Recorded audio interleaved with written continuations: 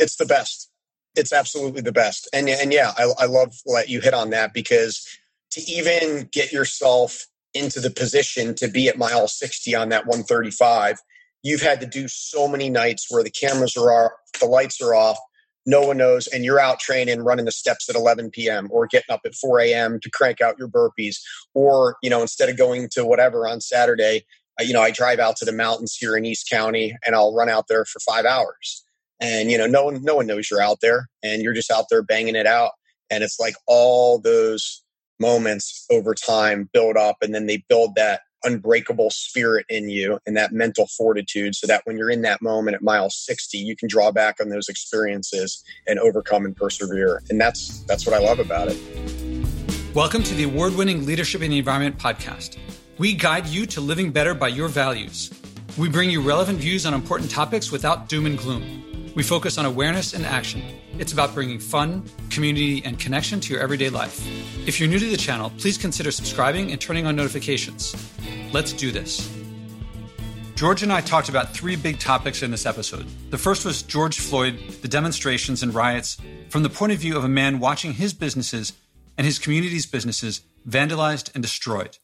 But you'll also hear him reflect as a man who dismissed Colin Kaepernick's taking a knee, and in his view at the time, disrespecting a flag. Now, why did George Chmiel have that view of it was disrespectful? Because at the time in 2016, when that was going on, he was supporting veterans, especially veteran suicide, through incredibly long runs that he would raise money for to benefit them. He was running ultra marathons, 100-mile plus runs all around the world.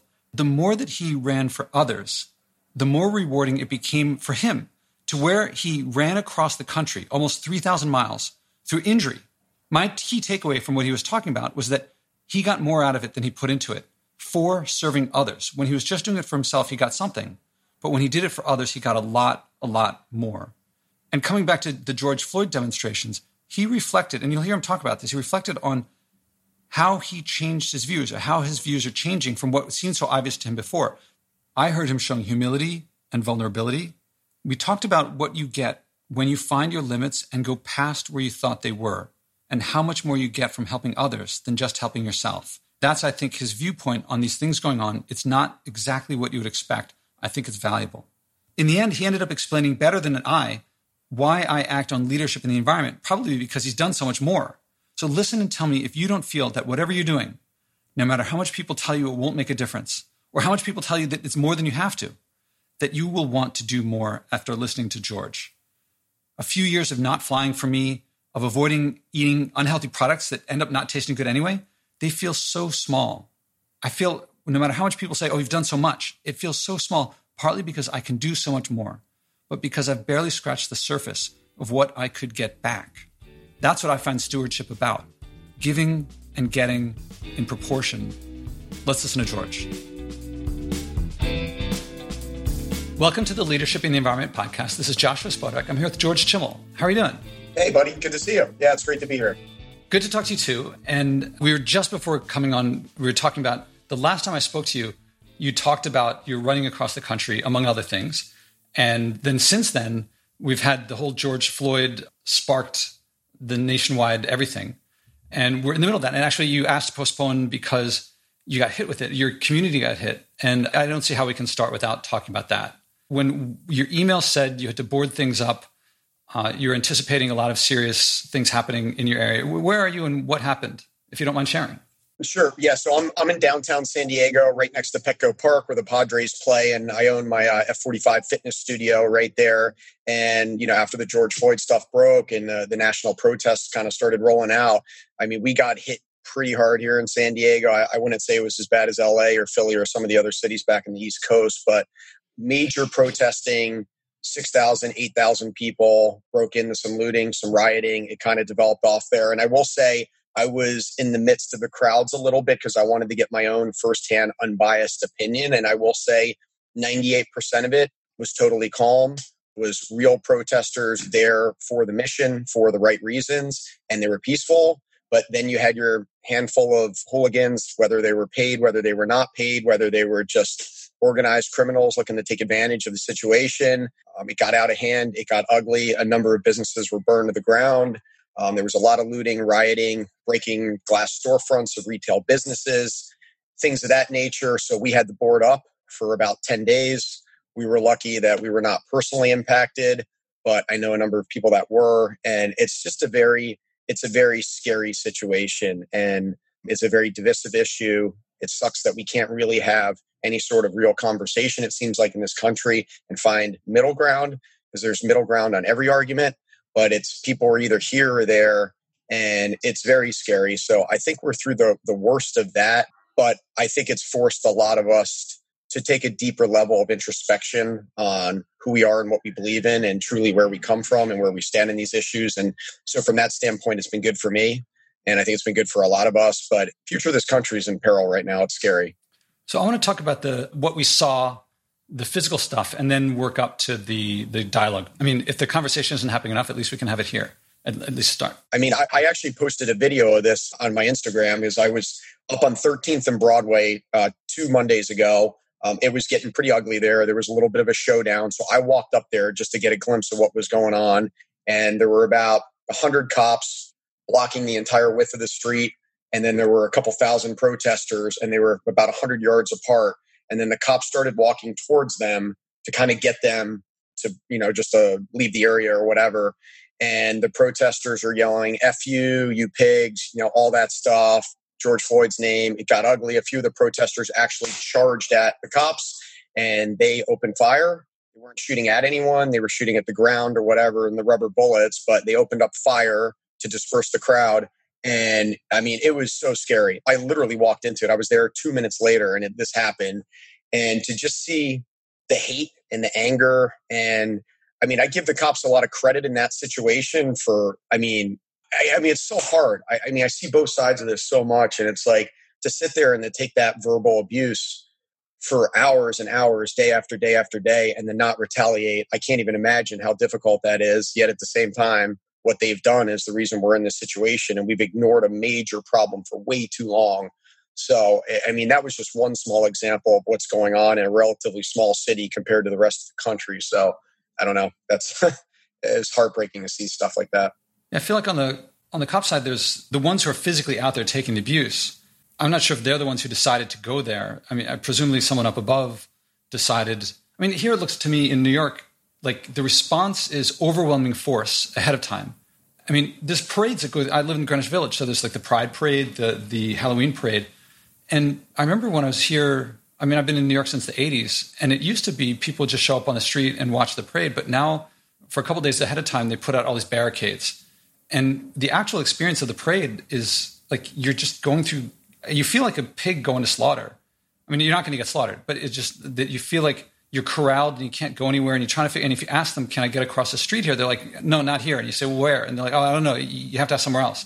And you're like, this makes the parade really not a fun experience. Now, this is obviously not what you're talking about, but it's whenever something's going to happen, the number of police officers and the cars and what began as professionalism, but now feels like militarization, is overwhelming. And of course, they win every time.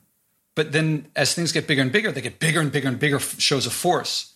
So someone's making the decision. I don't know if it's someone's consciously doing it, but where we are is that someone out there in the street is having to deal with it. The cops are physically there taking the abuse. But I don't think that's been the result of someone up above making several decisions and decades of what looks like an increase. And some seem very, very professional. And people who serve the public, I have huge respect for. Of course, then there's some who kill. Well, yeah, I mean, that's the thing, right? There's bad eggs in every profession. I worked on Wall Street for 11 years. And, if you get a bad trader or you got someone in, you never know, they could be embezzling hundreds of millions or billions of dollars or running a Ponzi scheme or doing things of that nature. And that's going to be front cover world news, right? Same thing if a cop takes someone's life that doesn't deserve it, right? But then you have those people in every profession, but just the stakes aren't as high. So, and now everything is politicized. It's like, I mean, it's unbelievable how the story can go from Corona every second of every day and to the point where I can't even open up my businesses and have 5 people in there who want to be in there. But now you can have 5,000 people protesting and Corona is no longer a major issue, right? So it's just like there are all these hidden agendas, or actually not even really hidden agendas, just public agendas. And it's sad. It's sad. Did you see people going by your... Oh, actually, I'm also curious. What I've read is that there's the people who are there during the day and the people who are at night, and that's when the shift happens between protesters versus rioters or just hooligans. Did you witness that too? Yeah, I mean, when they rolled past my studio last Sunday, it was about 1:00 in the afternoon. Like I said, about 6,000 people, probably 4 to 5 city blocks long. And it was peaceful. I mean, it was definitely passionate. People were energized. They were loud. They were vocal. They were chanting nonstop. But otherwise, I mean, it was peaceful, right? They were demonstrating and they were getting their message out. Yeah, typically at night, I mean, people get a little lubed up. They're, whether they're drinking, whether they're doing drugs. Obviously, the sun goes down. People get a little more aggressive. And yeah, that's generally when you see the bulk of the damage done for sure. And were you watching your business and seeing things happen? Yeah, I was literally standing out front. And then that first night, I actually sat in the studio till 3:00. Not that I really could have maybe done much, but I just said to myself, if by some chance they come here and they try and take something that I've worked so hard my whole life to build, and I was out not paying attention or not there, like I would probably regret that. So, was sitting in my business, making sure that things were okay all night, probably smart, maybe not. Could have if someone would have showed up and then I would have used some physical force or whatnot, I mean, probably something bad could have happened. And we look back and it's like, well, George, anything in your studio is replaceable, but you're not. But at the same time, it's just like, I mean, when you see that happening and you're not exaggerating it, right? It's happening all around us. You're seeing businesses that people getting destroyed. I wouldn't have felt good if I wasn't there. So I'm reading some emotions of helplessness and futility, but also I don't hear hopeless. I mean, it's bordering on that. Like, are we past a point of no return? But I also feel like I hear in your voice also, we can do something about this. I mean, we are part of this country. We're not passive. Or we could be. I think many people are. Well, right. And and I look back, I ran across America for the vets.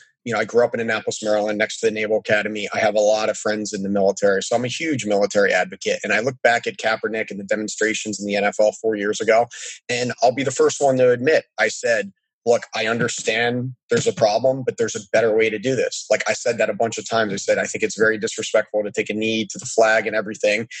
But so in a lot of ways, we all just kind of ignored it and kind of continued on with our way. So in some respects, I feel like we're getting what we deserve because we didn't take it seriously and they were peacefully protesting. They were using the platform that they had and a national audience of millions of people to get the word out. And a lot of people, including myself, chose to look at it from the flag and the military perspective and not necessarily just overlooking the heart of the problem. And so, I mean, that's one thing that I've looked at myself and I've really tried to identify and say, hey, and you see it all over the place, how many people always respond with all lives matter, right? It's like Black Lives Matter. And it's like the first thing I say is all lives matter. But like, that's totally not listening to the crux of the issue. And so I've used this opportunity for me to really reflect more, to understand that there is a serious problem and I need to take action. We all need to take action. We can't just sit on and go on with our lives. But I'll tell you, there is a lot of hopelessness. And with the state of the economy, the amount of people that lost their jobs right now, a lot of businesses that won't reopen. I mean, the real after effects, I can tell you, is going to happen second half of this year into next year because most people do have enough money to survive a little bit, survive a month, survive 2 months. Now with these businesses being shut down, people's wages being cut, furloughs, whatever, on top of the deaths and all that stuff, I'm concerned of what's going to happen here. And then you throw all this protesting on top of it, and it's just a powder keg. To say nothing of in a couple months, there's probably going to be a pretty big increase in the virus with all these people being closer to each other. I mean, we'll see, right? I mean, you would think so. I mean, that's why it's like, to me, it's unconscionable where it's like you're shutting down small businesses. Like think of a hair salon, right? You go in for a hair salon and you have maybe 10 seats or 12 seats or whatever, and they're all kind of spread out and whatnot. And like that person who worked their whole life to run that business, who's got a lease and who's got kids and has got all that, is not allowed to operate for 3 months. And maybe they got government assistance, maybe they didn't, but they might be forced to lose their baby and not put food on the table. But now you got 5,000 protesters, no one wearing masks, all screaming, all coughing, all shouting. If there is a serious virus out there, I mean, yeah, it should be spreading like wildfire, which is like crazy dangerous.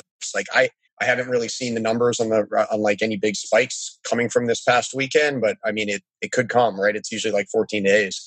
But yeah, so. You said earlier that you are using this time, not it gave you a chance, but you're actively using this time to reflect. Do you care to share any of the reflections? Yeah, I mean, when you're isolated, when you're at home, you're spending a lot of time with yourself. And I'm generally used to having just a crazy packed schedule. Like I always say it's one of my worst things that I do is like, I don't say no to enough of stuff. So I'm so over the top busy, but I kind of thrive on that. And now I'm sitting here and it's like, well, these are shut down. These are shut down. My race schedule for the year is done. My travel schedule for the year is done, like all this stuff. And I have all this extra time. And I mean, you're kind of forced to reevaluate things. It's like, I mean, what else are you going to do? You can always sit around and watch TV or, do whatever. And so, especially with these protests, like, I mean, because for me, like I said, like the heart of the protests in the NFL were happening while I was running across America, while I was carrying the flag literally 3,000 miles across the country, and how many times I almost lost my life on the road, and how big the effort was into that event, and how many people sacrificed to raise money. And I'm carrying the flag, and I see people taking a knee to the flag, and it really angered me at my core. I mean, it really did. But now I'm looking back and I'm like, you know what? I feel in a lot of ways I was being selfish. I don't think it was a direct, and I said, I thought there was a better way to do it. But now when you look at the alternative way that they're doing it, well, hell, let's go back to 4 years ago and let's have a real conversation and real dialogue and actually listen to what they're saying. And so that's been a big thing for me. And I just have to be honest with myself and do a better job. What do you hear them saying? I mean, there's a lot of voices out there, I guess. You said, let's listen to what they're saying. Well, I mean, look at how many incidents there have been over the last 5 years. And I feel like it's a lot similar to like veteran suicide. It's like you hear about an incident and you're like, oh my God, that's horrific. And then people just go on with their lives. And we can't keep living like this. This country is going to be torn apart from the inside out. I mean, you can easily see a case for another civil war coming in the not too distant future. I mean, we're there. So it's like, enough's enough. Like we have to listen. We have to make changes. Like this stuff can no longer happen. And so it's just, I mean, it's ground up, right? And starts with, our personal attitudes. And it starts to us being more vocal. I think we all need to be more vocal about it publicly and in circles where you see racism exist, or even if it's not necessarily racism, just a little bit of bigotry or whatever. I mean, it's like we need to stand up and make sure that those attitudes are not justified under any circumstance ever going forward. It's kind of funny if someone does. I don't know anyone who would say like, that group over there, because they have a different skin color, is, some negative thing. But it's all like, right. It's like, I look at, because I think of this whole white privilege argument and stuff. And it's like, I don't come from like a lot of money. I mean, I've worked for everything I've had my entire life from the day I graduated college. But like, I grew up, I got to go to a Catholic school. I got to go to a college. I mean, again, I put in the work. I will never take that away from myself. Like I never missed a homework assignment through high school. Like my mom rode my ass and everything. But like I had a mother there that gave a shit. And I was able to go to a good school. And so like just those things that like I don't necessarily would look back and be like, oh, I was so privileged. Like we didn't live in a big house and my parents didn't make a ton of money. But like I look back and I'm like, I had so many advantages over, maybe a person of color who grows up in a family where the dad's not around and doesn't have the educational opportunities. And maybe there's a lot of drugs and alcohol in the house or whatnot. I mean, I have massive advantages over someone like that. And that's a problem that's rampant across all these communities in our urban cities. And I think we all need to understand that, acknowledge that we do have advantages and make sure these people are treated as equals, make sure everyone is treated as equals. Now I want to pause this for a second because you mentioned the race and what actually we connected on in the first place. Can we jump to that? And I know you've told this many, many times. But sure. No, I know we're getting kind of deep. But also I think people should hear not everyone has heard of you. So I hope people can get a picture of when you say you haven't had it so easy. I'm thinking like, yeah, the story you're about to tell, if you tell it as you told it to me before, it's like you weren't like just going out and playing some touch football with some friends. It sounds like some serious stuff. So how did you run across the country? Why did you do it? What gave you the chutzpah to give that a shot? I'll try and keep this as condensed as possible. But no, I started running. I ran my first race back in 2007 while working on Wall Street just to overcome a wrist injury. So like typical, right? A lot of people like you get hurt, you're getting older. I was like in my mid to late 20s then. And, that winter I put on a lot of weight. I got in really bad shape, wasn't living the healthiest of lifestyles. And so when the cast came off, I couldn't lift. I was like, well, my legs still work. Let's start running. And so I ran that first race, didn't break 4 hours, ended up eating Vaseline for like the last 10 miles of the race because I didn't understand the difference between goo and Vaseline, and they were handing it out to medical tents. It was supposed to be used on my armpits and my nipples for chafing, and I'm eating it, think I'm getting a caloric benefit from it. Like, that's where my running career started. I'm guessing you also have peanut butter on your nipples. Yeah. So, but it was so cool. So it was like, I barely trained for that race. I had no track record as a runner. And then I went out and I banged out a marathon, and it was like really that placebo effect. And I was like, wow, if I could do this without really training, eating Vaseline and feeling off Vaseline the whole time, what if I actually trained? What if I actually put a nutritional plan in place? What if I actually like put some effort into this? And so I started running marathons. I ran like 10 marathons in the next year and a half. All of a sudden I started putting up some good times, and I started really becoming addicted to the sport and loving the sport. And it all changed for me in 2009. So about 2 years into my running career. Oh, wait, before you change, can I ask you, what did you love about running a marathon? I mean, I've run 6 now, and I don't think of them as fun. I definitely love the achievement. Yeah. So it's the breaking point. It's the moment in time where your body is screaming to quit. Your mind's telling you to quit. The easy option is to quit, and persevering over that moment in time. That's what I love about it. I don't necessarily love running. I don't really necessarily care about like getting a medal or crossing the finish line, like whatever. It's that moment of you versus yourself and finding out what you're made of. And by having those experiences, how that can translate into every other aspect of your life. Like you inspire, you take out so much confidence from that moment when, I just ran the Brazil 135 in January. It's the longest race, hardest race I've ever run in my life. 135 miles through the mountains, through the jungle in extreme heat. And it was a ton of elevation. It was like almost 30,000 feet of climbing. And you're sitting there at mile 60, mile 65. I was so chafed because it was pouring rain that my groin area, it looked like a burn victim. And you're sitting there and you're like, I got 75 miles to go. And I'm already at the point where I can barely run because I'm in so much pain. And it's like, oh, I'm done. And I'm also in a foreign country, don't speak the language, don't really have a crew. And it's like, you have all these reasons why you can quit. And then you just find a way to just keep going. You focus on that next step. You focus on that next mile. That's all you can control, is living in the moment. And you start chipping away. You chip away. You chip away. It's like relentless forward motion. Like that's like always my philosophy, like running ultras, running across America, just relentless forward motion. And next thing you know, you're at mile 70. Next thing you know, you're at mile 80. It's the next day now.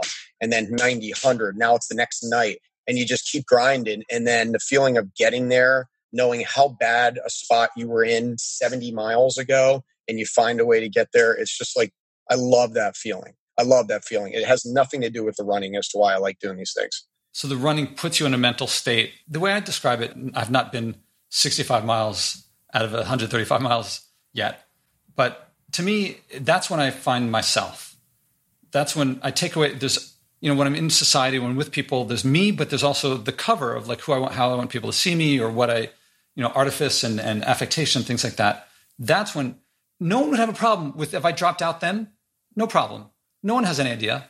Or for me, it's like when I'm doing my burpees and it's like, now I feel like I'm off scale, a much smaller scale, but it's December, it's 4 a.m. I could tell people I did them and not do them. It's dark out and I do them. To me, the word is glory. It's a glorious experience, and no one knows. I could not do it, but I do it, and it's me. It's only me.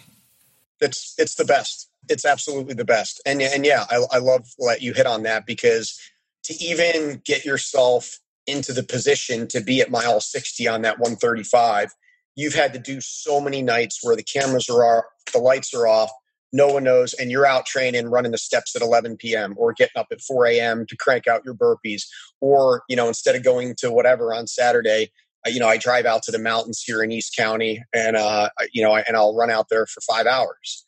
And no one knows you're out there, and you're just out there banging it out. And it's like all those moments over time build up, and then they build that unbreakable spirit in you and that mental fortitude, so that when you're in that moment at mile 60, you can draw back on those experiences and overcome and persevere. And that's what I love about it. I'm glad I asked that. And that was an interruption. Okay, so now you've done 10 races, you've done 10 marathons, and you want to go for more. Yeah. So I'd done 10 races. And then my goddaughter, Lucy, who was the daughter of my business partner, Mike Horvath, and one of my good friends, she was born with a very rare growth disorder called panhypopituitism.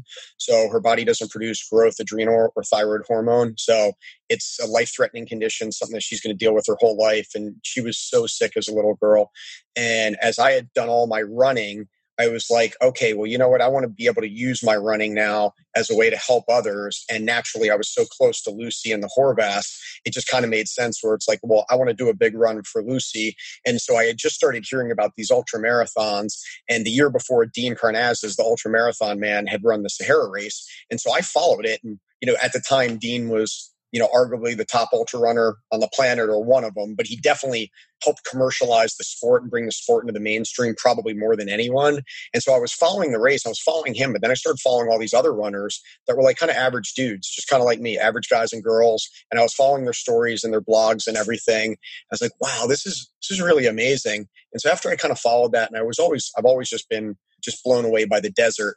And I was like, how cool would it be to go out there, run 155 miles through the Sahara Desert, do it for Lucy, do a fundraiser, and really challenge myself to go from running these 10 marathons to taking it to the next level. And so that brought in a whole different element now. I felt like I was back in square one because this was a self-supported race. I had to carry my own gear. I had to carry my own food. It was multiple stages. It was over 5 days. Now you're running on sand. You're running in 120-degree heat. So it brought in all these other elements, but now I had the fundraising component. And when I decided to sign up for it, everyone thought I was crazy. Everyone thought it was an awful idea. And I just used that as fuel. I put it in my back pocket and just trained really hard. And next thing you know, I fly out to Cairo, and everyone within this community of children's growth disorders, like so many other families, they're like, oh, I hear what you're doing for Lucy. Let me tell you about my daughter or my son who has a similar affliction. Thank you. You're running on behalf of all of us. And it just grew like wildfire. So next thing you know, like I go out there, I felt like I had an army of supporters behind me. 6 months prior, no one was behind me. And now I go out there and it was a crazy race. I had a couple moments that were really scary. I got lost on day one and ran out of water. And there were some other things, but ended up finishing the race. I finished fifth. We ended up raising like $70,000. Grassroots. And I mean, it was just an amazing experience. Came home, ESPN did a piece on it. And I was like, wow, thank God I didn't listen to everyone who told me that was a horrible idea. Like that ended up being one of the best decisions I've ever made in my life. And I never thought I thought it would be a one and done, just like that first marathon. But after that, it was like, boom, come back, sign up for the next one, and go to Australia in 6 months, and then go to Nepal, go to Chile, and end up running like 100 plus miles in every continent. And so like I had all those experiences over the next 4 or 5 years, which was unbelievable. And then when I finally moved out to California and became more of an entrepreneur and had my own flexibility, I was like, well, you know what? I want to do something. Now I've done all this running for Magic Foundation and Lucy. Like I want to do something really big on American turf, on our soil, to really thank our vets and everything like that. And so I just then decided to put the Run Across America together and worked on that for over a year before I actually did it. This element of service seems like it sounds, I was going to say an undercurrent, but actually it sounds like it's been growing and growing. I don't think of traders on Wall Street as being particularly service oriented, except themselves. You'd be surprised. My people that I worked with on Wall Street were the most philanthropic people I've ever met. Now, granted, most of them do pretty well, so they have disposable income. So it's easier to kind of, for them to write checks compared to a lot of people on Main Street who really, struggle to make ends meet. But the group that I surrounded myself with, we were always very proactive. We always put on our own events. We always supported each other's causes. Very giving people. It sounds like the work is one thing, and then separately there's helping others. Whereas what you're doing now, or what you describe, the running sounds like you're getting something out of it personally, yes, but you're doing more than you would have because of service to others. I don't feel like like traders are trading in order to serve others. But I think what you're talking about here is like, and that's been a rising thing. Like you run farther, you push yourself to new events because of Lucy, because of the family that the other people told you. And in a lot of ways, I've said this, I feel like I've gotten so much more back in return than I've given. I've tried to give a lot, but in so many ways, I feel like I end up getting more out of it. But it's just a very giving, I say you give for the sake of giving, not to expect in return. I mean, if you give to expect in return, that's not a way I want to live. And I've always tried to be selfless and give. But in these situations with the running that I've done, I've gotten so much back in terms of relationships and friendships and support. And it's propelled me to be a better runner. Like, there's no doubt about it. Like, I don't finish 5th place in that race in the Sahara if I didn't have all those people from Magic behind me, and me not wanting to let them down, and me wanting to set a good example for all those kids. I mean, same thing with running across America. I mean, I was so injured in the first week with 2,800 miles to go, and I knew the cause was so important. And a lot of the people, from sponsors to some of the financial backers that helped pay for it to everything, and I made promises to them that I would get there no matter what. And if I wasn't doing it for that higher cause or that higher mission, it would have been very easy for me to pull the plug and just say, hey, no way I'm going to make another 2,800 miles. I got a knee injury. I got a partially torn Achilles and my ankle's blown up. But I was not going to throw in the ripcord because the mission was so important. Yeah, I'm listening to you partly just as a regular human being, but also it reminds me on a totally different area. But people they're like, Josh, you cannot fly. You can go and only fill up 1 load of garbage per year. It doesn't make a difference because you're one person. There's 7+ billion others, and it doesn't make a difference. Don't bother. All you're doing is depriving yourself of the Eiffel Tower. You could go out and just have a nice meal at McDonald's or something. Well, I'm not going to eat meat, but they're like, just enjoy yourself. What's this deal? And I'm like, most of the time, I cannot convey how the feeling of. I mean, to me, it's a service. Actually, I've been playing with this. I'm not someone who throws around the word love that often. But what's emerging in me is that I love humanity. It's a part of something greater. I mean, it sounds very, if I really get into it, I sound very spiritual, I sound very religious, but it's completely accessible to anyone. And when I go to the store with someone and they're like, just get the pear. And I see it's from Argentina. And there's pear producers here who are going out of business. And I don't think people in Argentina want to make stuff for Americans. And then there's going to be some boat that's carrying them. And I know that when I put in the extra work, and it's not really that much work, I go online and look up, okay, where's the farmers markets around here? Where can I get the local stuff? What I meet, the pear is the smallest thing. What I meet is people and community. And it's always about people. And that's where the love comes in. Yep. And I have been almost completely unable to communicate it to people how, I'm getting more out of it than I'm putting into it. You say it in a way that makes it more clear. Like, I believe you.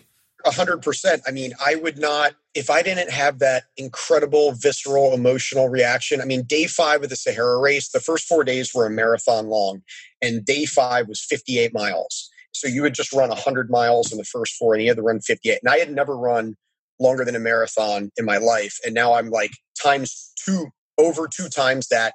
After 4 days in a row of running marathons in that heat, blisters, losing toenails, all cut up, sunburn. I've lost a lot of weight at that point. And it's like, how the hell are you going to do that? And I had a major low about halfway through, hit the wall, bonked. It wasn't looking great, got through it. And then I'll just never forget the feeling, like the sun coming down that day. I had been out there running. Now I'm on probably mile 40, 45. And that was the moment I knew I broke the race. And like, I just cried my eyes out for hours. Like the next time, while running. And I ran the fastest that last 18 miles of the 58 miler. I was passing everyone that was in front of me. Like, I swear I would have caught the leader if it was another 20 miles. I was running on pure emotion, 130 miles into it. All the lactic acid that was there, day 2, day 3, day 4, disappeared. And it was just this amazing adrenaline rush for hours. And it was like, you don't have that if you're just out there for yourself doing it to finish a race. I mean, it was all those emotions, all the comments, all the people that didn't support me from the beginning, all the people that jumped on later, flying out to Death Valley 2 weeks before that and putting myself through heat training and all that, all the work that went into that. And then it just like all came full circle in that moment and hit me like a brick wall. And Alan Jackson's Remember When comes on my iPod, and like, that's such a powerful song. And it just all hit me, and it was just a rush of emotions. I just start crying, and I just start running faster and crying and running faster.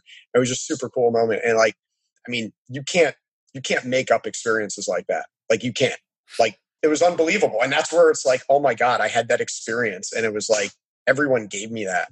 I mean, I worked hard for it, but to get that experience once or twice in your life, I mean, was so powerful. And so that's why, I mean, I believe that to my core. Like, I'm like, man, I've gotten so much. I'm so blessed. And it makes me want to give more. I can imagine that everybody hearing you say that is feeling and hearing different things. On my part, if you weren't saying it was you talking about your personal experience, I would seriously doubt it. And if you said to me, if you do it, you could have this experience too, I'd be like, not really. But then you are saying it about yourself. And it's a mix of feeling like You're human. I have a video of it. I mean, it was 2009, so I didn't have an iPhone. I had one of those old Canon Elfs, I think, on me. And I just remember shooting a video, and I was so it was in my pocket. So it came out in black and white, but I just said, remember this moment. And I was crying. I just said, remember this moment. And I just kind of took a little panorama because it was really like it was a lunar landscape. At the end of that long stage, it looked like running on Mars. And then we were surrounded kind of by these mountains in the distance. And it was just like this reddish clay almost in the Sahara, which the whole rest of it was like this beautiful white sand. It was just a really unique terrain there. And the sun was dropping and I'm crying. I just said, remember this moment. And I mean, I'll remember that moment the rest of my life. And then just coming in like a freight train. And then when the sun dropped, it was just this amazing moonlit evening, like under the stars. I didn't even really need my headlamp. Like I brought my headlamp out, but I was just running under the moonlight and just running so hard, like running, like everyone that saw me pass them late in there, they were like, my God, like where were you getting this energy from? Like it was unbelievable. Like you're at mile 50 of the day 5 and 150 miles into the race. And like, we've seen you, like I lost 8 toenails because my feet from the sand, the heat of the sand, my feet expanded so much that I sized up 1 full size in my shoes. I probably needed to size up 1.5 or 2 sizes because your feet swell so much. And so I was just banging the ends for, 100 plus miles. So you end up losing all your toenails. So, I mean, you're running in like a decent bit of pain, but like then what the body's able to do and produce, it's extraordinary. Yeah, it's a mix of like, I can't wait to do that myself. And also like, that's a lot to do. And also I want to record this. I mean, I'm recording this, but I want to have it handy so that every time someone says to me, what's the big deal, man? Just get this thing and, don't worry about, you forgot your bag at home. Just get a new bag. I'm like, talk to George. Because like you think it's a big deal for me to not get peanut butter on this trip because I didn't bring the container to put the peanut butter in. And this guy's 150 miles into his 5th day. And you're saying it's a big deal about peanut butter? Like, this is what I love talking to people who've done things on some meaningful scale or some big scale. Because, when I avoid packaging, I think of B. Johnson. This woman, she's in, I forget where she is, Seattle, Oregon? No, Vancouver, I think. And she, whatever.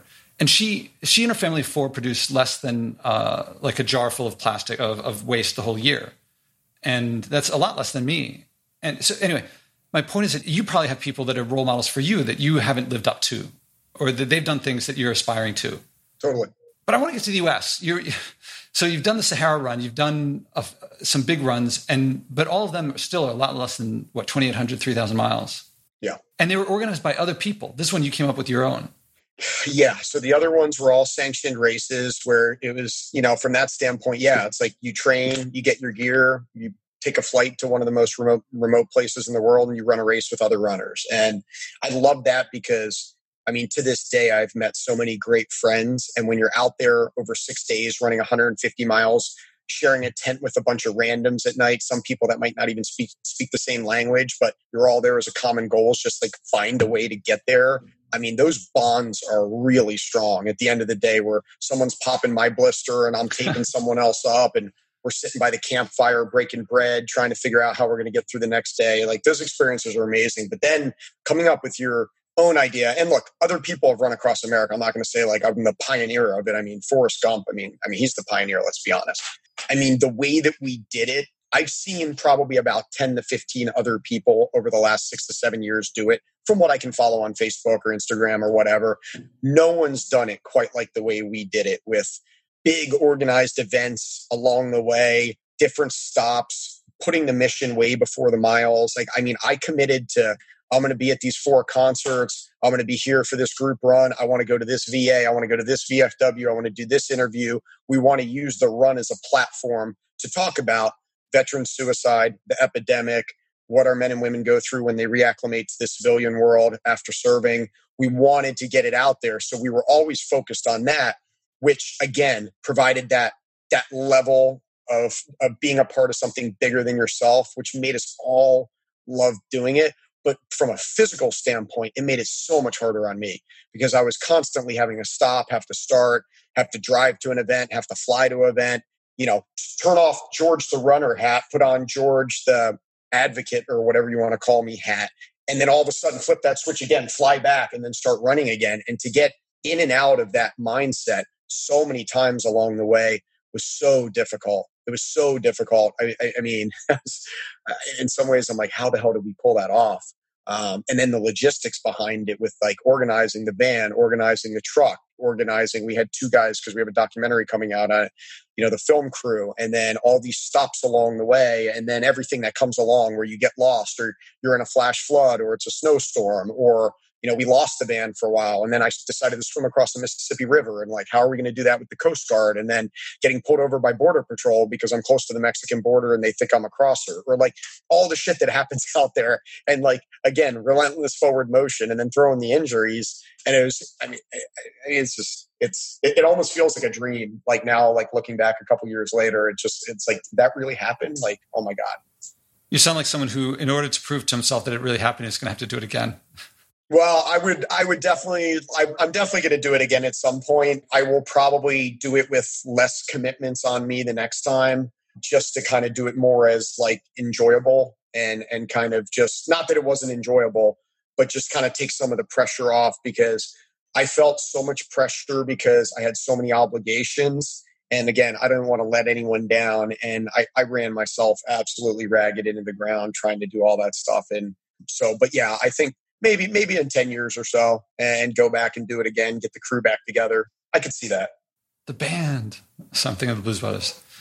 Were there moments when you went into a VA or a VFW that someone who might have committed suicide was There were so many. I mean, the moment that touched us all the most was Camille Barnes. She owned an RV park in Carlsbad, New Mexico. So this was about a month into the run. We're in New Mexico, and we pulled in there. She heard what we were doing. She offered to allow us to stay for free at her RV park, which was amazing. And then we got down to chat with her, and I actually did an interview with her. We didn't know anything about her story, but her son Malachi had just committed suicide literally a month before this. And he had gone to Afghanistan. He's a part of the 101st Airborne and ended up doing things, seeing things. She mentioned that he said when he came home, Mom, when you kill people, when you kill a child, you can't take it back. That was literally a quote from her. And as he got back home, no one really understood what his experiences were. He couldn't connect. He isolated. He became depressed. His mom knew there were issues. They were trying to get help. I know they got denied some benefits and everything. And it just led to him going down this path of not feeling worthy, not being able to connect with other people. And then at, I forget how old he was, early 20s, he went there right after high school. So this baby, this kid that's, college age, puts a bullet in his head and kills himself. And now you have his mother, who literally is carrying the bloody shoe he was wearing when he pulled the trigger in her purse every day. She walks around with the bloody shoe that he was wearing as he committed suicide. Her life is devastated. She's trying to keep the business together. She has another child. She has a husband, the whole community, right? It's like when you see a suicide like that, it's not just the family, it's the community, it's the church group, it's the rec sports league, it's the whole circle that's devastated. And you just feel like in a case like that, that life could have been savable. In so many of these cases, these lives, you feel like if you understand how to connect or touch or reach these people, that maybe these lives would have been savable. And it's just so heartbreaking. And so that conversation floored us. I mean, after that, we were in tears. Like, I was like, dude, we're not running the day. I was like, guys, we can't run the day. It just doesn't feel right. And we just sat around just like, wow. But like, it was those experiences that gave such meaning to what we were doing.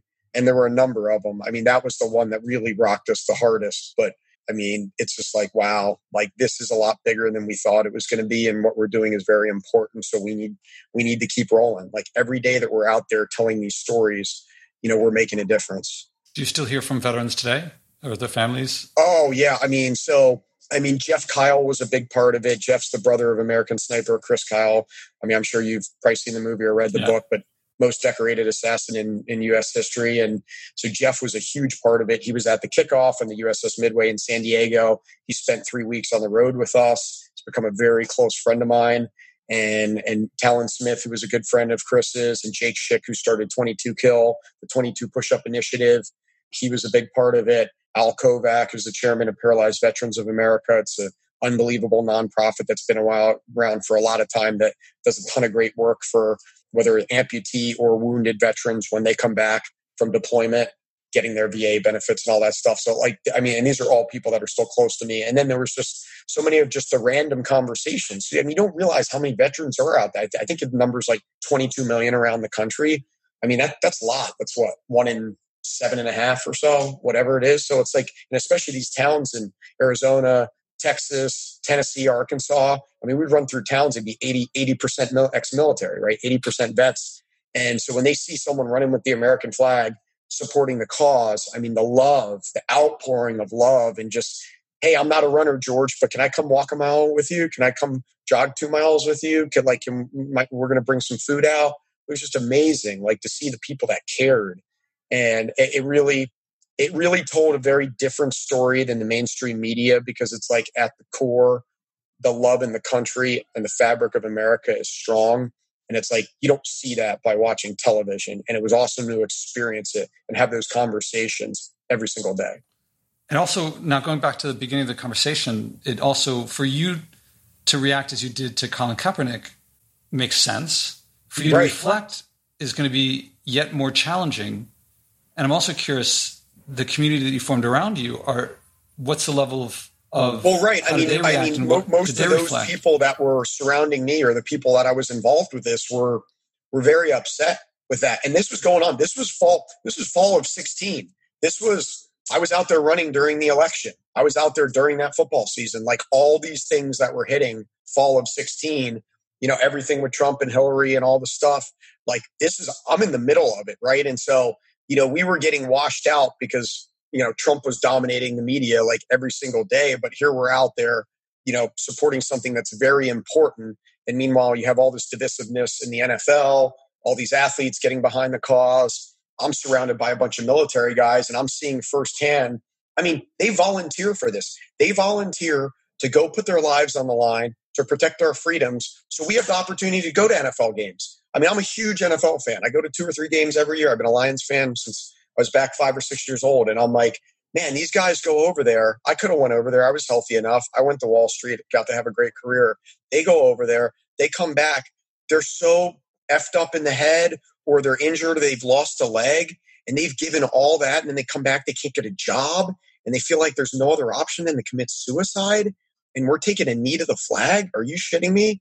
Like that was like my perspective. I'm like, there's a better way to do this. It's so disrespectful. But, now I've evolved in the standpoint of like, it wasn't a direct slap in the face of the flag, even though a lot of people took it that way. It was us not listening, and just like we always do. If you're over here, you say this. If you're over here, you say that. And there's no come together. And I recognize that like I should have done a better job with that. And I should have listened more. But I understand why I responded the way I did, because I was so involved, and I'm surrounded by all these guys that I love, and we're doing something big that like, and I'm carrying the flag every day, and you're going to take a knee and you're getting paid millions of dollars. Like, come on. So it's a very complex issue. It really is. There's no perfect answer to any of it, in my opinion. Yeah. Part of me is thinking the idea of protest is, there's no right way to do a protest that the people who you're protesting, that you're trying to say to, you're trying to disrupt them. There's nothing. I mean, of course, you will always get back. That's not the best way to do it. You should do it differently. On the other hand, if you don't do it, you're never going to get their attention. And, that's why Martin Luther King's book was Why We Can't Wait. I know every time we do stuff, you think, just wait. Well, we can't wait anymore. But I'm also thinking, given your level of reflection, the way you felt then and what you're saying, how you're feeling now, could they have been more effective then, or could people be more effective now? Or is there no way around that some people are going to do things that other people find annoying? There's always going to be some people infiltrating who are going to break some stuff just because they can. Everyone's got to be ready for change. And as much as you hate to say it, generally it takes a major breaking point. I mean, in situations to really make a difference, right? I mean, it takes a lot of people. I mean, just think about people making major changes in their lives, and you're probably going to see that more than we've ever seen in our lifetimes, including 08, 09. I think coming out of this thing where people are literally going to hit rock bottom. And I mean, you're already seeing, like child abuse and child molestation, suicide, all these numbers are up significantly from this thing. And I'm not talking, and that's over top of just the deaths from the virus. But I mean, sometimes it takes a breaking point or hitting rock bottom to force change. And maybe George Floyd and that horrific imagery, it brings tears. Literally. And the fact that the three other guys that are there, and not just the guy on top of him, but that they're there, a guy goes and checks his pulse and whatever, and no one thinks to say, dude, he can't breathe. Like, he can't friggin' breathe. He's crying for his mom, and he's saying he can't breathe for 8 minutes. Maybe it takes something like that in today's world of social media where everyone sees it versus 20 years ago, no one would see it, right? And having that out there, maybe that's the breaking point. Maybe it's the low point. I hope to God it is, because it can't get much worse. It can't get much worse than we have right now without a full-on war. People say that a lot about the environment. Maybe we have to hit something really horrible. And I'm like, millions of people are dying because of the virus. That is the environment didn't think like, how are we going to get those humans? We behave in a certain way that we know will produce certain outcomes. And we get, like, a generation ago to say the whole world is going to be on lockdown, they would say that is unimaginably horrible. We must hit a rock bottom so that before that, because that's below rock bottom. And then it happens, and like, I hope nothing really bad happens after this. I'm like, what does it take? Like, how much do we have to? Up at my mom's house where I was before, it should be pristine up there. I pick up a piece of garbage every day. It's right outside. It's right there. I don't even pick up the cigarette butts because it's too small to pick up. Like, I want to pick up bigger things. Because also, if I picked up that, I would never get more than a few yards from the house. Actually, I was very pleasantly surprised that after 3 months of picking up garbage every day, and I was picking up like 5 or 6 pieces a day, usually because I didn't want to skimp. And actually now I'm having to go like a half a mile from home to pick up the garbage. But past that, it's everywhere. And there's one particular time, my mom ran a marathon, her first marathon in her, I think she was 67 years old. No kidding. And yeah. She saw me run in Philadelphia. And in Philadelphia, it's like a kind of cloverleaf. So you pass the same spot a few times. And so she's very talkative. She's talking to people around her. And this family is watching their husband, father run, who's an orthopedic surgeon. And she's like, I thought it was really bad. Isn't it really dangerous to run for your knees and whatever? And they're like, yeah, what he says is it's if you have bad form, yes. But if your form's okay, no problem. And so when I crossed the finish, sorry, I just jumped into the story. So I crossed the finish line and she's like, all right, I'll do it. I'm like, what? Like, I don't know what she's been doing. And I'm like, well, do what? And she goes, I will run a marathon. She said, I'll train and do my best. So that year she hurt her leg, but the next year she ran. So she's doing 10,000 steps every day. So when I'm up there, I'm combining my going out and picking up garbage with walking with her, getting her 10,000 steps. And because she's run a marathon, I mean, she's run like every single road around there. So at one point I say, let's go this way. And she goes, oh, I've never gone that road. I was like, oh, that's cool. So I get to go with my mom and explore this road. We're walking along, and do you know the Hudson Valley School of Painting? There was this realist painting that happened like around here, along the Hudson River. And it's these beautiful landscapes. And we walk along and we cross this. It's a tiny little bridge over a little stream. And to the left is this quasi-forest, and to the right is quasi-plains. And I look over to the left, and it could easily be a stunningly beautiful painting. It's just the stream going through the woods, winding its way through. To the right, it's a stream winding its way through, but the stream kind of expands into like a marshy sort of thing. Stunningly beautiful. Except there's a giant bag of garbage that's bursting open of used diapers. In the stream is a big plastic bucket, and it's just a crying shame. And I say to I'm like looking at this, I'm like talking to my mom about it, about both the beauty that if you squint so you don't see the stuff, it's like you don't see the diapers. And so my mom says up there you have to pay to get the trash hauled. It's not automatic like here in the city. So if you don't pay to have the trash hauled, you can bring it to the town dump, but then you have to pay also by weight. Or you can throw it out the back of your car and you save a little money. And she's like, that's what people do. It's like they just throw their trash out the window. And I'm like, this to me is well past rock bottom. Because for me to put myself on the mindset of someone who will throw used diapers out the window of their car, maybe they weren't doing it to save money. I don't know. This does not look like an accident. And by the way, a lot of it is beer cans. So now you're drinking and driving and throwing stuff out the window. And I'm like, this is, for me to empathize, because as leadership, I try to practice empathy. I try to imagine what's it like to be someone who, I didn't vote for Trump. I don't like what he's doing, his environmental policy, among other policies that I don't like of his. But I can empathize why people would vote for him. I can get there. it's not pleasant. I don't really feel good about it. Like to get to where I would be like Trump, but to throw garbage out, to throw diapers out a window into a stream like that, to plan it. You don't accidentally have a bag of diapers in your car. And to get myself there is really, really dark. It's really uncomfortable. And to say that we hope we don't hit an environmental rock bottom after we're already doing that is, to me, shocking. Except if I get there, then I can be like, yeah, what? I don't want to get there right now. But to get where I can be like, this sort of feeling like burn it all. If I can't, if it's horrible for me, then what have I got to lose? And yeah, I think just too many people just look at it like, hey, it's a problem for future generations, kick the can down and it's not going to impact me today, tomorrow, or next week. So why am I going to spend my time worrying on it? And I'm not saying that's right. I just think that's human nature. Yeah. And like, that's the challenge. People talk about carbon dioxide and methane and nitrous and mercury and plastic. And really it's the mindset of someone who has never been heard. Yeah. And they're like, well, if you don't care about me, why should I care about anyone else? Right. And that kind of psychology, that kind of understanding, awareness, empathy, compassion, as well as discipline and drive, no one talks about that. No one practices that. And we've had generations of this country not doing that. I mean, you're talking about the stuff that you're seeing in San Diego and playing across the country. Everyone calls the other entitled. Everyone calls the other like feeling like they deserve stuff that they haven't worked for. There's all this, I don't know where I'm going, you were talking at the beginning, if I remember right, about being heard, listening, understanding, making others feel understood. I don't see a lot of that. I don't know how this is going to come out.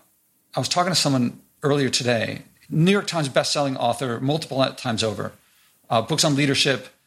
And we were talking about the guy, probably one of many, who drove a car through a crowd of protesters. And it turns out he was the head of the KKK in his region, something like that.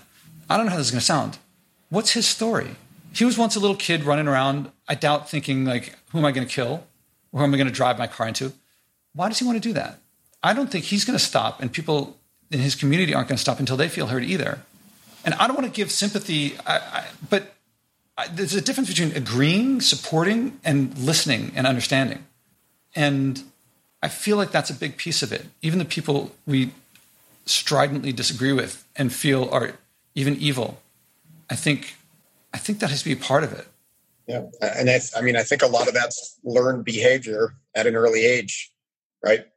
I mean, systemic, what we're talking about here. I mean, this isn't stuff, you're not born into being a racist. Like, you don't wake up and, when you're 3 years old and all of a sudden you have a view of other people that way. Like, that's learned behavior at an early age.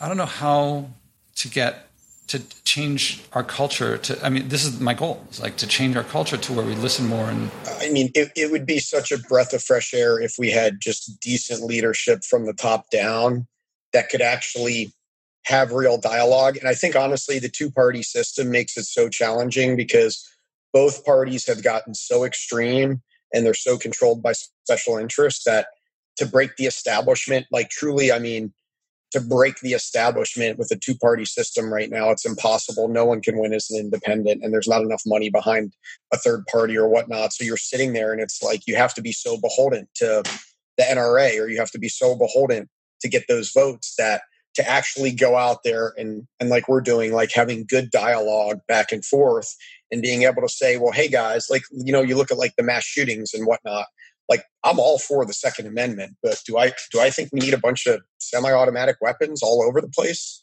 Absolutely not. And I'm like, and I think most people would agree with that. I mean, I think most people in this country are fiscally conservative and socially liberal. And by and large, not everyone, but I'd say the majority are like that.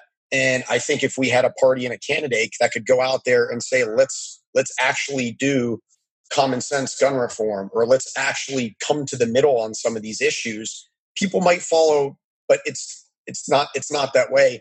And it's almost impossible to have the expectation that a president can do that, because that's just not the way the system's set up now, at least in my opinion.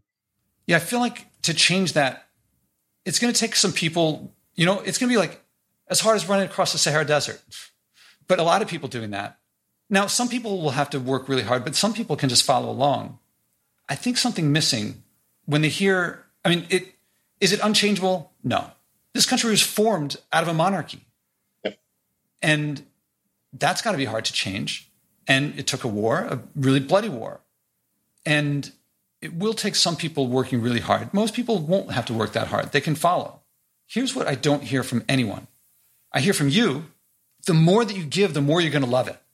No one gets that. The joy. Not everyone wants to be a leader. Not everyone wants to go the full thing. Most people just want to give money and be a part of it. Okay. But the more that you give, the more you're going to get back out. And it's always going to get more back out, even if it doesn't happen in your lifetime. And this part, this joy, people keep saying to me, what joy? What are you talking about, Josh? Where's the joy in skipping a meal because everyone's going to a restaurant where you don't want to eat anything? That doesn't sound very joyful to me. I'm like, it's like, what could be more joyful than to act on a value of yours, even when it's challenging, and to find out who you are? That's how I put it. For you, it was I think it's something what you were talking about. When you don't see the finish line. But at some point, people are having, I think, the conversations like this, wherever they go, that we're going to be passing people by, toenails left behind. And we're going to be all misshapen and our feet are going to be too big and stuff like that. And knowing that a couple generations later, people will have forgotten it. But at least for a couple generations, we got a little more peace. And it's to me so clear that doing burpees in the dark I'm not doing it blindly. I'm not doing it ignorantly. I'm not doing it because someone told me to. I'm doing it because I started doing it and I found out this resonates with me. And all the environmental stuff is just like that. And our culture is not like that. What are we, 80% obese in this country? Yeah. Now take out the ones that have medical conditions, take out the ones that like it, but then keep in mind that I think diet books are like the best-selling book category. It's something really high. So that means there's a lot of them who don't want to be there. And yet we don't change culture, we don't change ourselves. Some of it's internal, some of it's external. And we have a culture of wherever it is, let's hope that it's changing or that it has an impetus to change. I believe that after all this lockdown, people are seeing bluer skies. Driving into the city yesterday, I couldn't believe the clarity. I totally agree. I've actually had that conversation with a lot of people, like when I go out to the desert, out the train in the mountains, and I'm like, oh my God, like it's crystal clear blue skies and just like the air quality and just, yeah. I think there's definitely been some healing over the last 3 months. I just think that the reason what drives me to leadership in the environment, leadership first, environment second, is that I think without leadership, people will just fall back to their old ways. They're like, oh, it's so beautiful Beijing skies now. And the canals in Venice so clean. And then when the flight restrictions end, they're going to want to see the Venice before it gets dirty again, not realizing, like the people in traffic who are like, everyone else causes traffic, I'm just driving. Yeah. It's just hard that there's so much noise out there, right? And everything that's going on in this world right now, like how could the environment ever possibly, or veteran suicide, how could it ever possibly be at the top of the list, right? I'm not saying it shouldn't be there, but I'm just saying with everything else going on, all these media organizations, they're getting paid per clicks. Everyone driving, all these influencers on social media, like whatever creates the most engagement on their personal profiles. So that's the society and the bubble that we're in, unfortunately. And without having some really key, prominent, influential people out there talking about veteran suicide or children's growth disorders or the environment, the focus is going to be on what everyone is seeing, everyone is talking about. And so these things get drowned out. And unfortunately, that's the state of life right now. So yeah, I agree with you to your point, the necessity for leadership, 100%. I know I could get so many more listeners if I just now talked about, there's a child slavery ring running out of a pizza shop in DC. Totally. And that'll get me a lot more views or listens, but I'm sticking with this. If you like the show, I recommend acting, as my guests do. It works best with someone supportive, your spouse, parents, kids, neighbors, or friends. Learn the 4-step process I do with my guests and describe in my TEDx talks and do it together. You'll find yourself acting on something you care about, something meaningful. Whether you start big or small doesn't matter. If you care, if it's meaningful, you'll keep doing it. You'll reach big. Eventually, stewardship will feel normal. You'll wish you had started earlier. Second, I recommend donating to help this podcast at joshuaspodek.com/donate. I promote degrowth and stewardship, which no advertiser will touch, but brings joy, community, connection, and abundance to you when you act, and global change in the long run. Help us keep going. That's joshuaspodek.com/donate. All right, environment. When you talk about the environment, sounds like something you care about. Is it something that's a big thing for you? Is it meaningful?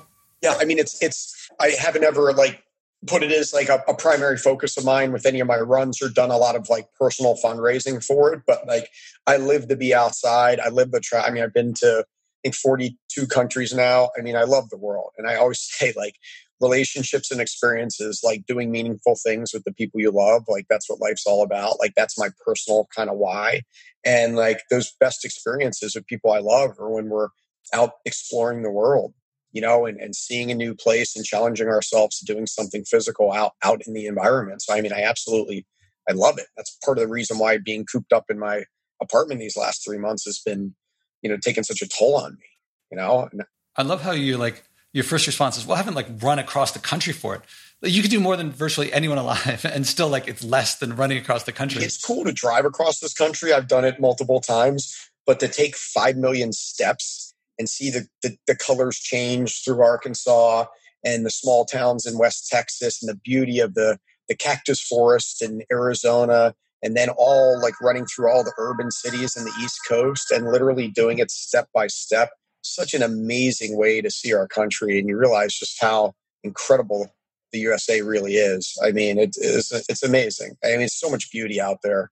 I mean, Tennessee, the mountains in eastern Tennessee are just breathtaking. And oh man, yeah. People ask me why I take the train across the country. I'm like, it's really beautiful, yeah. And the train is not even close to. I rode my bike from Philadelphia, Maine, and back. And when my mom drove me in the city this time, when she had to come in for a dentist appointment because the dentist is here. And so it wasn't a gratuitous trip just for me, but I was like, if we're going to have a virus for another several years, I should get a new bike and so that I can put panniers on. And it's 100 miles away. That's a day trip. And then if I stay there for a while, great. So now, thank you. As an aside, you're spurring me to... So apparently bikes are hard to come by these days, but I'll get one soon enough or get a new one. So when you think about the environment, what do you think about? I mean, if you do something, what motivates you on the environment? I mean, being able to enjoy it the way that we enjoy it now. I mean, 100%. I mean, unfortunately, when you look at it, I mean, I look at, you look at industrializing nations like China and India, and it's what's going on out there now is so disgusting. And I think maybe that leads back to kind of the conversation earlier where it's the family that dumps the trash in the forest. It's well, relatively speaking, compared to what's going on in China and India and how filthy and disgusting it is out there, is that going to make a difference relative to getting them on board? And actually, I mean, how much more pollution and damage is coming from there? So, I mean, there's that part of the argument. But for me, I want to be able to continue exploring. I want my kids one day to be able to do the same things that I've been able to enjoy and for whatnot. And again, it's something that we get busy, we take for granted. And that's why I love doing what I get to do and have a couple big races a year, have a couple big adventures. It just reminds me how important the environment is and our planet is, not just to all of us, but to our own personal psyche, to our own mental state, being able to get out there and being physical, being active, being healthy. It all kind of comes together. So, I mean, that's my view on it. Can you be a little more, you talked about the sands in the Sahara turning from red clay to white sand. You talked about the Tennessee mountains. You talk about the Arkansas, swimming across the Mississippi. Antarctica. I mean, so amazing. I mean, Antarctica. So, I mean, I did that race in 2014 and we flew to Ushuaia, Argentina. That's the southernmost city in the world. You have to take a boat down 2.5 days across the Drake's Passage. The Drake's Passage is arguably the roughest seas in the world. So you're going like this the whole way. Everyone's seasick by the time you get there. But then when you're there and you're literally in a place that's untouched, uninhabited, all you see are whales and penguins and just the most beautiful skies. The water is so clear. You can see for hundreds of feet deep down. I mean, untouched. And then get to go out there and run in that environment. I mean, it's just that was another one where I just kept looking around. I'm like, are you kidding me? Am I really here? I mean, it was just beautiful. And then honestly, maybe the prettiest place I would say is the Atacama Desert in northern Chile, because that race, you had everything. You had salt flats, dried up riverbeds, sand dunes, mountains, volcano, hot during the day, cold at night, incredible skyline. I mean, that was just a breathtakingly beautiful place. And you're in the middle of nowhere and it's just untapped. I mean, it's amazing. And there's so many places like that around the world. And, that's, part of the reason why I just have such an appreciation. I've gotten to experience those places.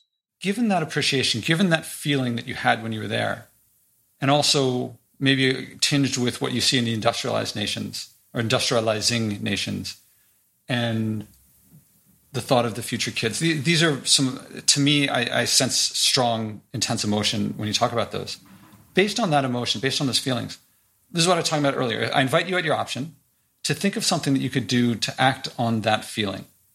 Now, most people, when they hear this, they think, what's the biggest thing I could do or what's the little thing I could do? It's not about the world. It's about you acting on something that matters to you. And there's a couple constraints. It can't be something you're already doing, not something you tell someone else to do. I got all these leaders and like, I'll start a committee. But fine, do that. But also for this, it's something you do yourself. And so something new, something that you do with your own hands. And it has to have a measurable effect, not just learning or awareness. And those are great, but the environment reacts to our behavior. So something behavior makes a difference. Big or small, I don't care. Just as long as it's acting on something that you care about. Yeah. One thing I think about, which I've actually kind of kicked around, because so I own my 3 fitness studios here in San Diego, Orange County. And so we have, a few hundred members in each one. And so it's a really strong, close-knit community. And we do a lot of stuff here.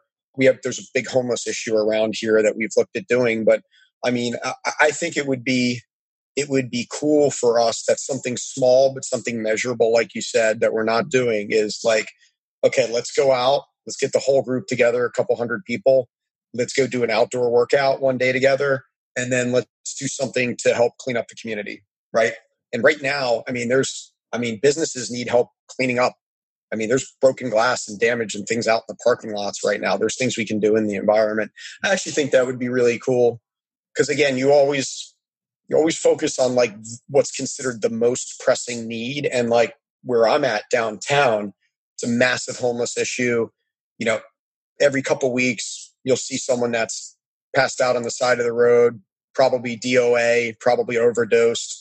And it's right there in front of us. So like the initial reaction is, well, if we're going to do something in our local community, right now it has to do with probably the protests, the damage to small businesses, or the homeless issue that's literally outside our front door. So we have to be more proactive about, no, this is what we stand for, and let's do something, different in the environment. And so, I don't know if that's like a perfect answer there, but that's something that like I would commit to doing for sure. I don't know if you know John Lee Dumas. He was a previous guest, and he pledged to pick up garbage from the beach near where he lived. And lots of middle steps, but long story short, now I don't run anymore. I only plog. Plogging is like the Swedish word for picking up garbage while you run. So when I run, I always pick up garbage. I think of John every time I do it. And it's just a shift that I've made. And it's not a big deal. Actually, I've been on TV now twice because of it. And actually, it's weird. You do these little things. What difference does it make? And then it becomes on TV, and then other people do it, and then it gets bigger, and everyone's like, oh, what one person does doesn't matter. And it's the same thing. What difference does one vote make, right? You can make that argument for a lot of things. Is your vote going to make a difference? Is my vote going to make a difference? No, but if everyone thinks that way, then you're never going to get it anywhere, right? Well, I think it's bigger than that. I think it's that now corporations and government officials bring me in to advise them. Totally. So it's not just little things adding up. I think little things, if done meaningfully, inevitably lead to big things. Yep. So let's make it a SMART goal, a specific, measurable, achievable, realistic, time-bound. So what might you do with them? And you might be getting others to do it, but as long as you yourself are also doing some of the picking up, then that qualifies by the criteria that I've developed for this. How long do you think it would take? What would the goal be? What would something specific? I think we could put something on the books within a month. Because, you want to get the biggest bang for your buck, so to speak, make sure you have time to get people there and everything. But specifically, like, find an area in San Diego where there is a significant issue that needs help, that needs volunteers. Let's go get everyone outside the studio. It's probably a good thing anyway. Go do a really cool creative workout, be community bonding in the spirit of bringing people together, and then go out and for 3-4 hours, serve the community. And whether it's at the beach, picking up trash, or going into the mountains, or, we've got everything here. I think that's totally something we could help with. I think that'd be awesome, actually. So if we scheduled a second conversation in about a month, then could you talk about how it went? Yeah, for sure. Okay. Now, all right. So I walked you through this process. I like that. The accountability. You're putting me on the spot. I love it. Yes, accountability. And my goal is not to put you on the spot.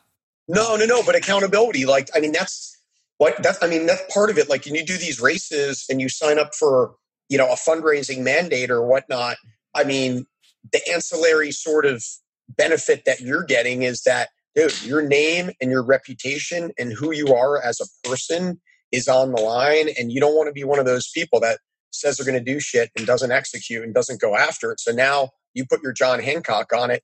You better work hard and you better deliver. You better do everything in your power to give it your all to meet your goal. And so I've done that. So we're going to do it. That's part of it. That's half of it. The other half is that when you are on after this, now I think I hear in your voice an expectation that you're going to enjoy this.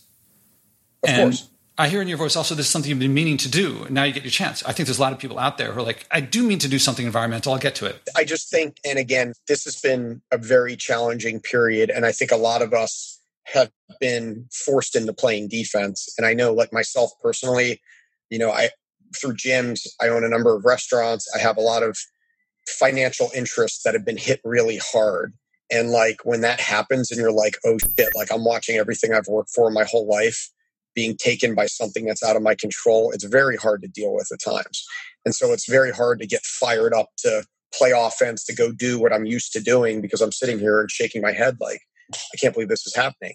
Yeah, finding people who could use service more is probably going to make you feel better and probably going to help the recovery. Yeah, both and we're back playing offense. Like it's just, it all kind of feeds itself. So that experience, I think you're going to feel good.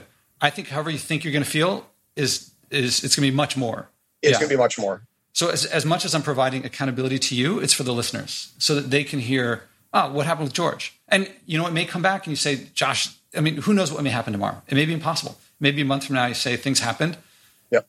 But then that's why I like bringing leaders in, because leaders don't just, I don't know what might happen. It might be, it might be you mentioned someone does all the work and it may be easy, it might be hard. I don't know. But it's not going to be a cakewalk. It's not going to save the world. You're going to feel great. And that's what I want to bring. Like, that's what I want to share with the world. Like, it's not going to be a cakewalk. It's not going to fix everything just because you tried, but you're going to be glad you did and you're going to want to do more. And if that gets out to, as that gets out, that cultural shift is like to a shift of service, of listening, of caring. That's what I'm trying to get out there. And it's not a burden.